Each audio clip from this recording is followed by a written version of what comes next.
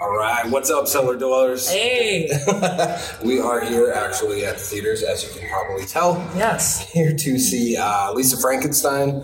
So, you go first because you... Dude, I'm so excited. You were excited for this. I'm so You've been excited looking forward to this. Yeah, like Diablo Cody is like the writer of it, and then you also got like Zelda Williams, Robin Williams' daughter, is the one that directed this. Dude, that's awesome. I'm so excited. And I love Jennifer's Body, so it's like, this is going to be really exciting. Also, it's 80s themed. Yes. Even cooler. That's I love that a lot. Yeah, for me, it's like Jennifer's Body was my only real identification to any of this movie. Yeah. So I'm going to it with an open mind. So we'll see what happens. Yeah. Do you think it'll be like? Do you think it'll be gory? I do. I think it's going to be kind of surprisingly gory. Yeah, I definitely do. Yeah, I'm excited. I wonder if it's going to be like May. I don't know. I think it's going to be like gory and romancy. Kind of cutesy romance. Kind of cutesy. Yeah, I totally see that. It's giving me those vibes from that poster. It's not like May or like it's like dark comedy. No. Sweet. Well, we'll let you know what we think. We'll see ya.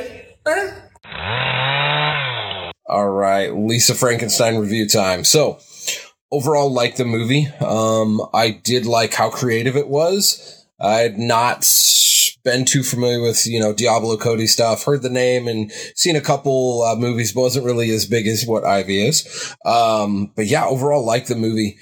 I like the direction they took it with some of the scenes that happened. I wasn't really necessarily expecting they would happen. And I did like kind of the creative twist that, they put on the movie just with, some of the background stuff and some of the cut scenes and different things like that.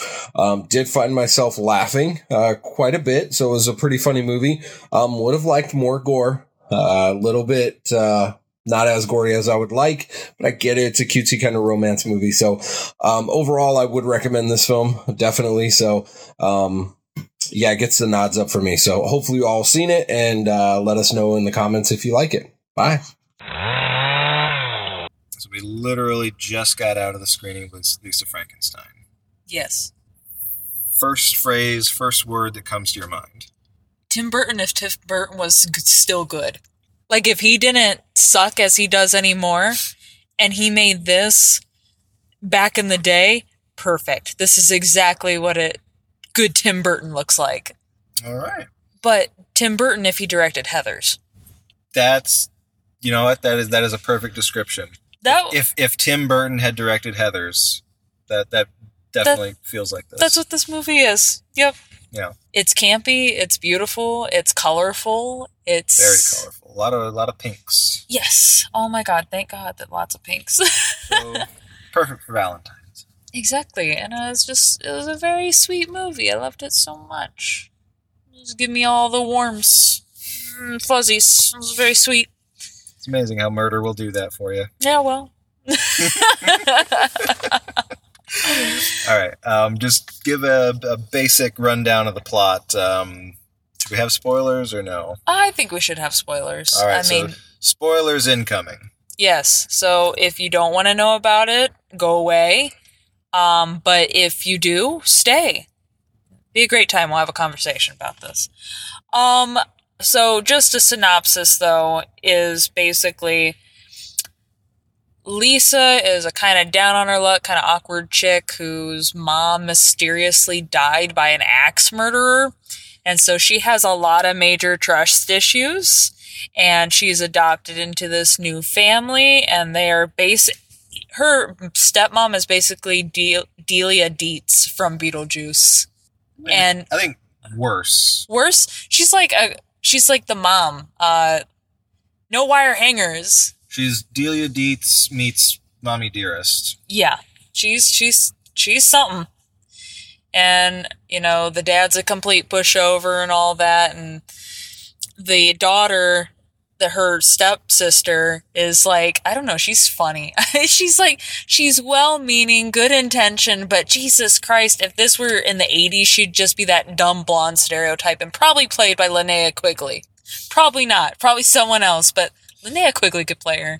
She's well-meaning, good intention, but still an 80s cheerleader.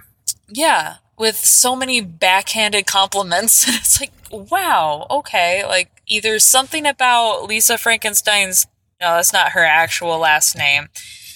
It's Swallows. Yeah, her actual last name is pretty ridiculous, honestly. Yeah. Lisa Swallows, what? Yeah. But yeah, she has this family. They're not great. She gets drugged at a fucking party when she's trying to talk to a guy she likes, and then some asshole tries to pretty much rape her 80s style in the bedroom. And then all of a sudden she gets this wish because she's a freak, and I love that about her. Not in the way that you're thinking. She's like your stereotypical kind of goth chick or just kind of awkward person. And her favorite thing to do is like go to the cemetery and do grave rummings, which I used to do back as a kid. So that's pretty cool. I dig that. But specifically this one dude, Cole Sprouse. And during a ball lightning freak storm, she wishes to be with him, and then next thing you know, lo and behold, his zombie is breaking into her house. Yep, full Dawn of the Dead style. That was cool because I was playing on the. She was watching Dawn of the Dead when he knocked on the door and then busted through the window. It was very sweet, very poignant. And then later on in the movie, he's wearing headphones around his neck, just like Bub. Yeah. Oh my God, Oh, the parallels. The parallels. And oh my God, I love Lisa's music choices. She is definitely, goth girl tier. Joy Division, loves The Cure. I didn't hear the Smiths. I was hoping to. No. There was a Violent Femmes t-shirt, but I didn't hear any Violent Femmes. That's unfortunate. But, she had a Bauhaus poster in the room, she too. did. Girl, all her outfits, stunning. I want all of them. I want a copy paste of that wardrobe in my wardrobe. Beautiful. All the outfits were great. Kudos to that outfit designer who put all those together. But yeah, so he needs parts. He's fallen apart, you know? It's just what you do with the creature boyfriend. So he needs an ear and he needs a hand. That's all we know of at first. At first. Where they get the ear from? Well, he whacks the shit out of Delia Dietz's evil twin. Kills her, like, straight up kills her. Just smashes her on the back of the head with a sewing machine. I was just like, I thought she was just knocked out, and then the camera shows this pool of blood. It's like, oh, okay. Full on killed her. That happened. For an ear. Eye for an eye, tooth for a tooth. Whatever. You know? You do what you gotta do. And Lisa's totally cool with it. She really is. She was calm about the whole thing, but also this bitch was gonna try to throw her into like an insane asylum and shit. So, good riddance. Damn it, Janet. Yeah, that was her name. So they get the ear from her and attach it to him, but it doesn't work. And she realizes that electricity makes Frankenstein come alive, so she zaps him in a malfunctioning tanning bed. That almost kills her in the beginning. And makes the ear work. So cue the 80s montage of collecting body parts and zapping them. Yep. And he's a fully functioning human being almost. Right? He's like, goddamn, okay, I didn't realize that's how that worked. Gosh, if we only knew. Magical. I guess it was magic lightning that brought him back to life. But I will say, okay, this is something we didn't mention in the beginning. They had like an animated segment that showed like how the creature's life was before he died. And that was neat. Yeah, I mean, that was, yeah. I liked it. It was a good touch. Little opening credit sequence, yeah. Yeah. So, Zelda Williams, thank you for blessing us and being the new Tim Burton. Suck it, old Tim Burton. There's a new awesome director in town. Also, Diablo Cody did write it, and her fingerprints are all over this. It has the quick humor of, the quick humor of, like, Juno and Jennifer's Body, and not to mention just, like, I don't know, there's just, you can tell it's Diablo Cody. It was definitely, so Diablo Cody has definitely improved, I would say, in her writing. I liked Juno when it came out, but this is way better written than Juno. The dialogue feels more natural, less forced with like all these references and modern slang and shit. You know what? I do agree with that because that was one of my fears I had mentioned a while back with it being 80s themed. Is this just going to be like fucking Stranger Things where it just, reference, you know? Yeah. Luckily, there was they some did of it, that, but it wasn't well. all. You know, Yeah. at the beginning, they basically got it out of the way where she talked about her jelly shoes and all the other shit, and then, boom, bam, got out of it real quick. Little references here and there, but I mean, that's what you want out of a period piece like this, you know? Mm-hmm. Oh, it was just a lot of fun. Like, going into it, I figured it would be, but it's all the camp and cheese and just, voila, everything that you could ever want, and, like, a modern day throwback to the 80s. Like, I don't know how to describe some of the humor in it. It was just so good. Everything just had its own little place, and even subtle things, you know, that made you laugh.